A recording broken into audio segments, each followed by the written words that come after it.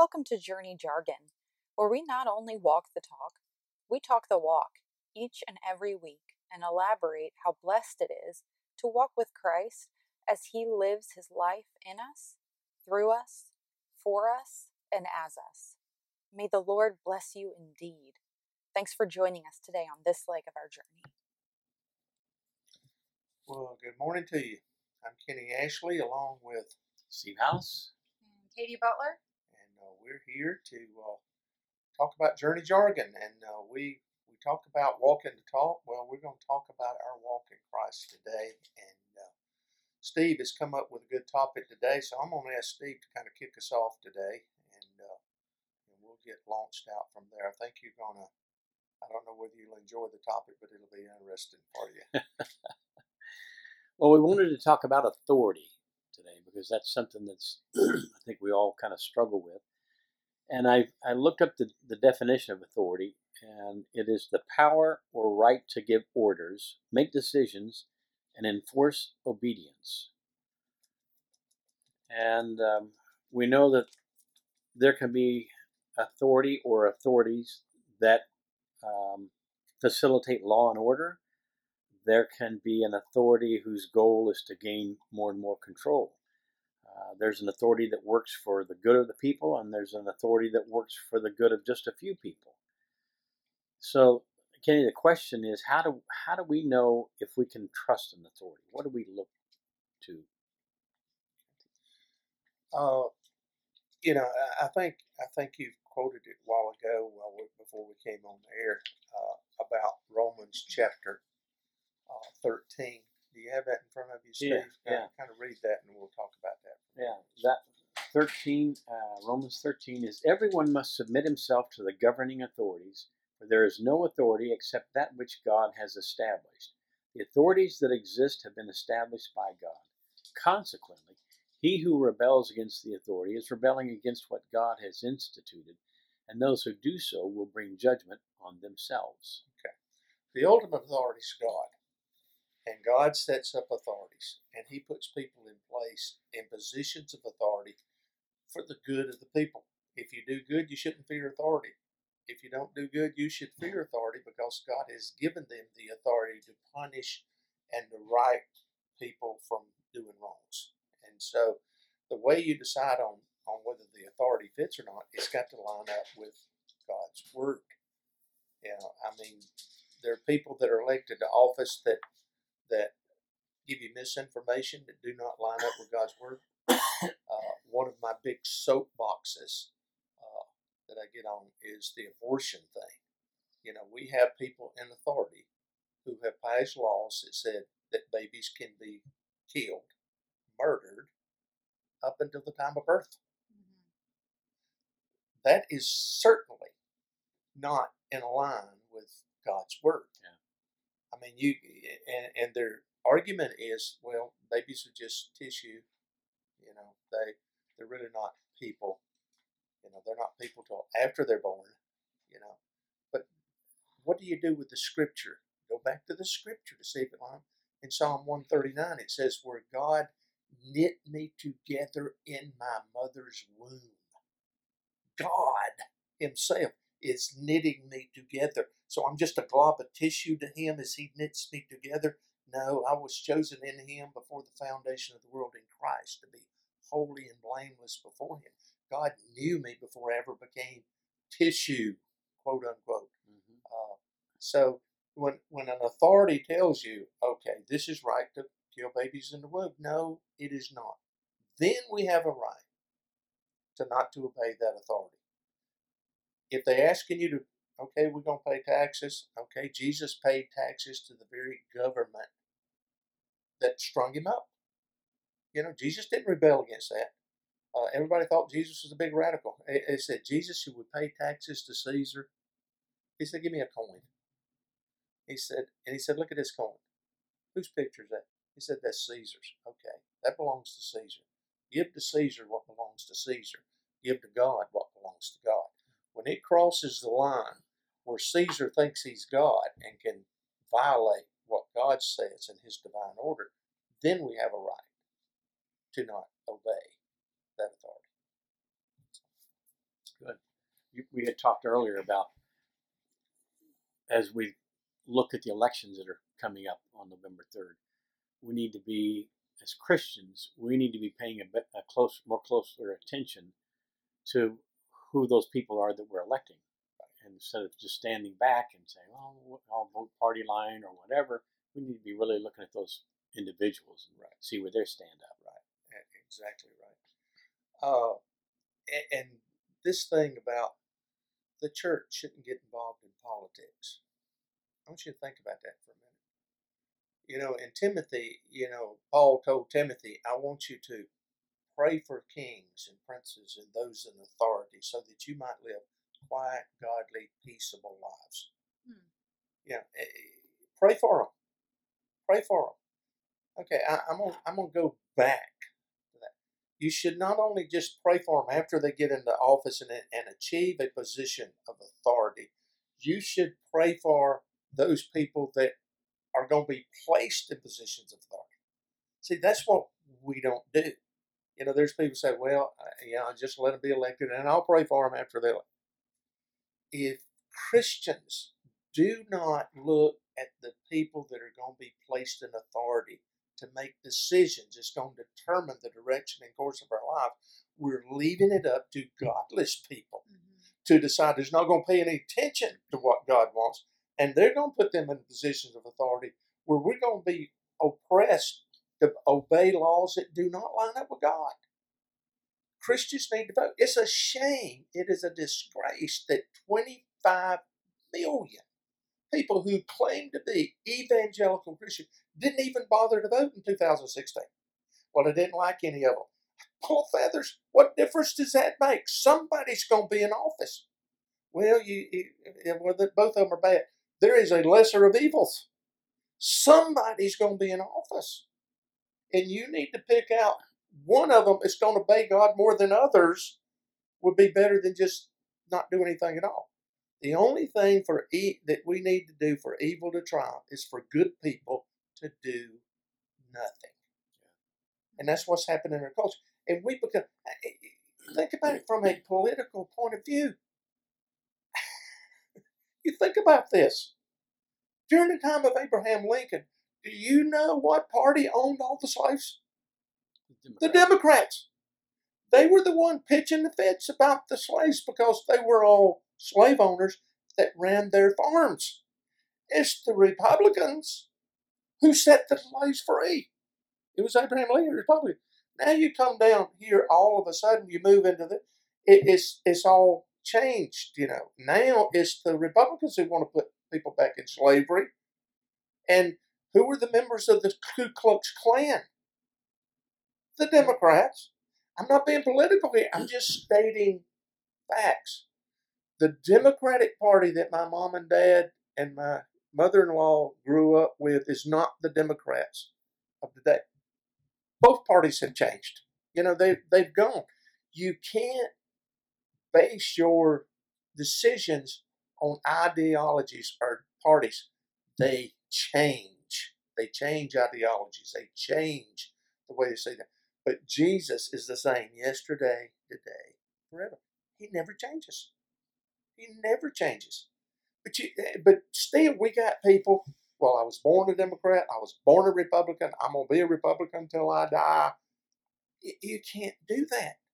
You've got to take the people that are running for offices, no matter what denomination they are, whether Republicans, Democrats, Libertarians, Independents. You've got to see which one of those is going to line up closer with God's Word. And it don't matter who it is. I don't care if you've been a lifelong Republican. I'd vote Democrat or Republican or whatever based on the person that I think is going to use his authority in godly ways.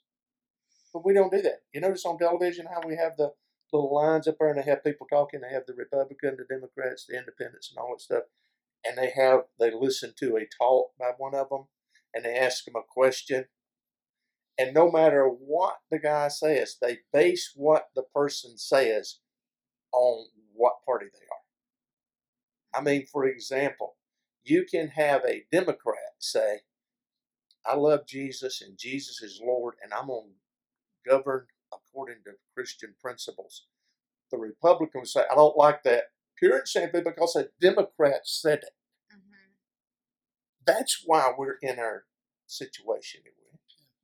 Yeah. You know? I think part of the trick is today you can't rely on the media as the place where you get the information on each of the candidates. No. You got to do your own research. You do. You got to dig in and collect independent information. You know, I have a question for both of you. I don't know who would have the better answer, but when you guys started talking about authority and having it line up with biblical and godly principles and precepts and stuff, what about the people that, you know, are Christians, are believers, who very much feel that one person rather than the other, like, let's say Joe Biden, for example. What if this Christian who's a dear friend of yours who you respect in the faith says, listen, I've gone over this through the word and I believe that Joe Biden is the guy. So I asked only that because I'm playing devil's advocate a little bit, because I know that you guys are Trump supporters, which is, you know, nothing wrong, everything's cool.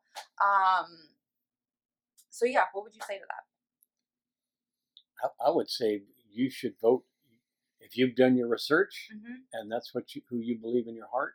Mm-hmm. That's who you should vote for. Mm-hmm. But you need to check it out and look at records. You need to go back. Mm-hmm. Mm-hmm. You know, what does Joe Biden have to say about abortion? What does Donald Trump have to say about abortion? What is their stance on abortion and pro-life, pro-choice? Yeah. What is this? And I'm going to get real controversial here. Oh, please. I'm going to get real controversial here. We talk about pro-choice being respect for women's rights. I'm all for women's rights. But what about the right of the defenseless unborn baby? Yeah. Okay. All right. Listen. But wonder if she was raped. She had no choice in that. And I think women need to be responsible. If you're going to have sex, there's a possibility you're going to get pregnant. Take responsibility for that. Don't have the baby and say, well, now it's going to cramp my lifestyle, so now I'm going to kill the baby because it's cramping my lifestyle. Well, okay, I can understand. But what about rape? What about rape? Did this sneak up on God? Did God not before the creation of the world know that was going to happen and there was a child that was going to have life that was going to be a creation of God? Did it catch God by surprise? No. Don't kill the baby. Have the baby. There are people standing in line to have babies, to raise in godly homes. If you don't want it, you think it was awful that you were raped, still have the baby. Don't kill the baby. Mm-hmm. Yeah, that's my opinion. But I just look at it from, it's just the things that are important to God. You do not touch the things that are important to God. Yeah. Life is very important Exactly. to God. And we talk about, I think it's awful that they burned their babies in the lap of Molech, back Israel did, and God judged them for that. Mm-hmm. I think that's awful. We've killed 60 million babies in our culture since 1970, when it was legalized. 60 million. God only knows how many before then. Mm-hmm. But 60 million babies. He said, well, we didn't burn them. You stick saline solution in them, that saline solution just burns them up. They just suck them out and throw them in the trash. Mm-hmm. I hate to be crass like that, but that's what happens. Yeah. People just think, oh, well, it's just tissue. And no, it's not tissue, because God knit us together in my mother's womb. So is that just a glob of tissue that the God of the universe is spending his time creating, and it's only a glob of tissue that's not going to matter at all? I don't think so. What I'm saying is, this authority thing, the disciples came up in the Sanhedrin. Oh, don't preach in this guy's name anymore. Yeah. Don't do it anymore. We're telling you, it's not going to be good for you. And they said, well, I'm sorry, but I mean, we get, whether it's obey God or man, we're going to obey God. Mm-hmm. And they flogged them and sent them out. They had, in that day and time, if they continued to do that, they could be killed. Absolutely. So am I going to obey their authority because Jesus said, go throughout the whole world and tell them about me. Mm-hmm. God said that. And they said, no, don't you do that. Oh, okay. We're going to do what y'all tell us. I know God told us to do different, but we're going to do. No. I mean, you got a modern day thing with John MacArthur, who's got thousands of people in his church out in California. They said, you can't meet. Shut you down. John MacArthur said, forsake not the assembling of yourselves together as the manner of some is. But even more so as you see the day approaching. And the day is approaching rapidly. Right. More rapidly than it ever has. He didn't stop meeting. Mm-hmm. They didn't wear masks. They didn't social distance. They have not had one episode of a COVID since they met. They're doing it God's way. Yeah. And the government has fined them every day when it is not law. It's just a government guideline to say, nope, you can't meet. But they're fining them every day. Mm-hmm. Recently, they lost their parking lot that they've been using for 30 years. The government took away their lease. Mm-hmm. I mean, okay. So if you don't take away, we'll stop meeting. Take away our parking lot. No, you can't do that. Mm-mm. That is a violation of what God specifically says in His Word. That's when you have a right to disobey authority. That's right. Like the underground church in China or Absolutely. in North Korea or places like that. They did not stop meeting, although they will kill their families. They will. And them, like, if they happen upon one of these meetings, it is certain death. Yeah. But they understand just how valuable the assembly is. Absolutely. And getting together and practicing your faith together and being in the presence of God by being in the presence of each other. And I'm going to get controversial again. You go back to this thing where out of all the places that those people in authority, that we put in authority, or you put in authority because you didn't go vote, are telling you that church is not essential. Walmart is essential. Lowe's is essential. Home Depot is essential. Liquor stores are essential. Abortion clinics are essential. Church can't make it. The coronavirus is going. You just spread it all over the world. If the church meets, can't have funerals, can't have weddings, can't have anything to do where God's people get together, but that God created us to do, to fellowship, relationship. Exactly. But I mean, you can go just mingle with Walmart and Lowe's or whatever all you want to, and it just don't seem to spread there. Yeah, but church, that's different. You know, and they shut down people who are trying to make a livelihood, like beauty shops and those small businesses. But Walmart and Lowe's, good. See, this is what I'm talking about.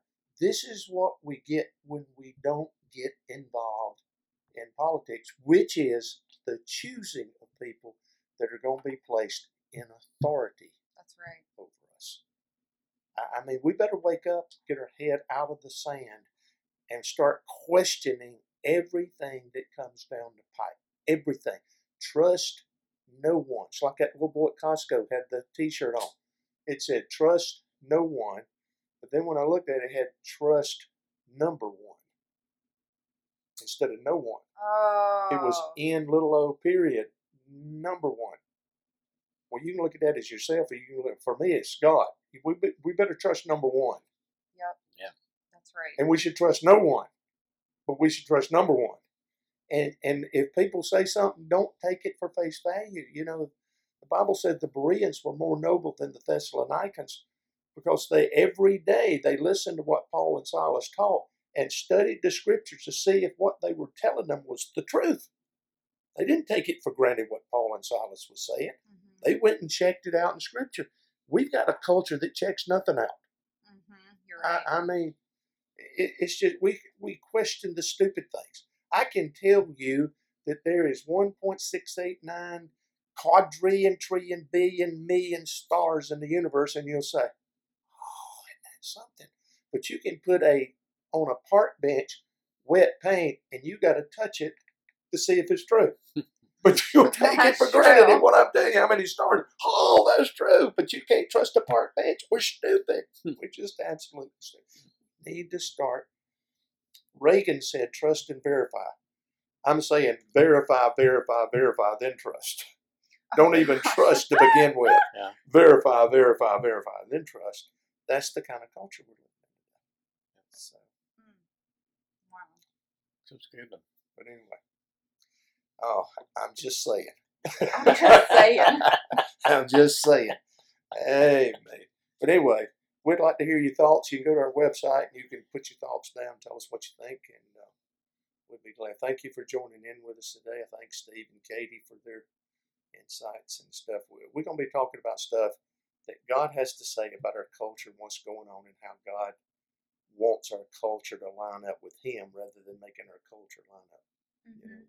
Make God line up with Him. So that's right. And people may not agree with us. they may not agree with us, and that's okay. That's okay.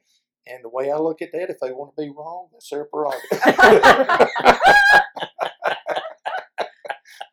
Just joking.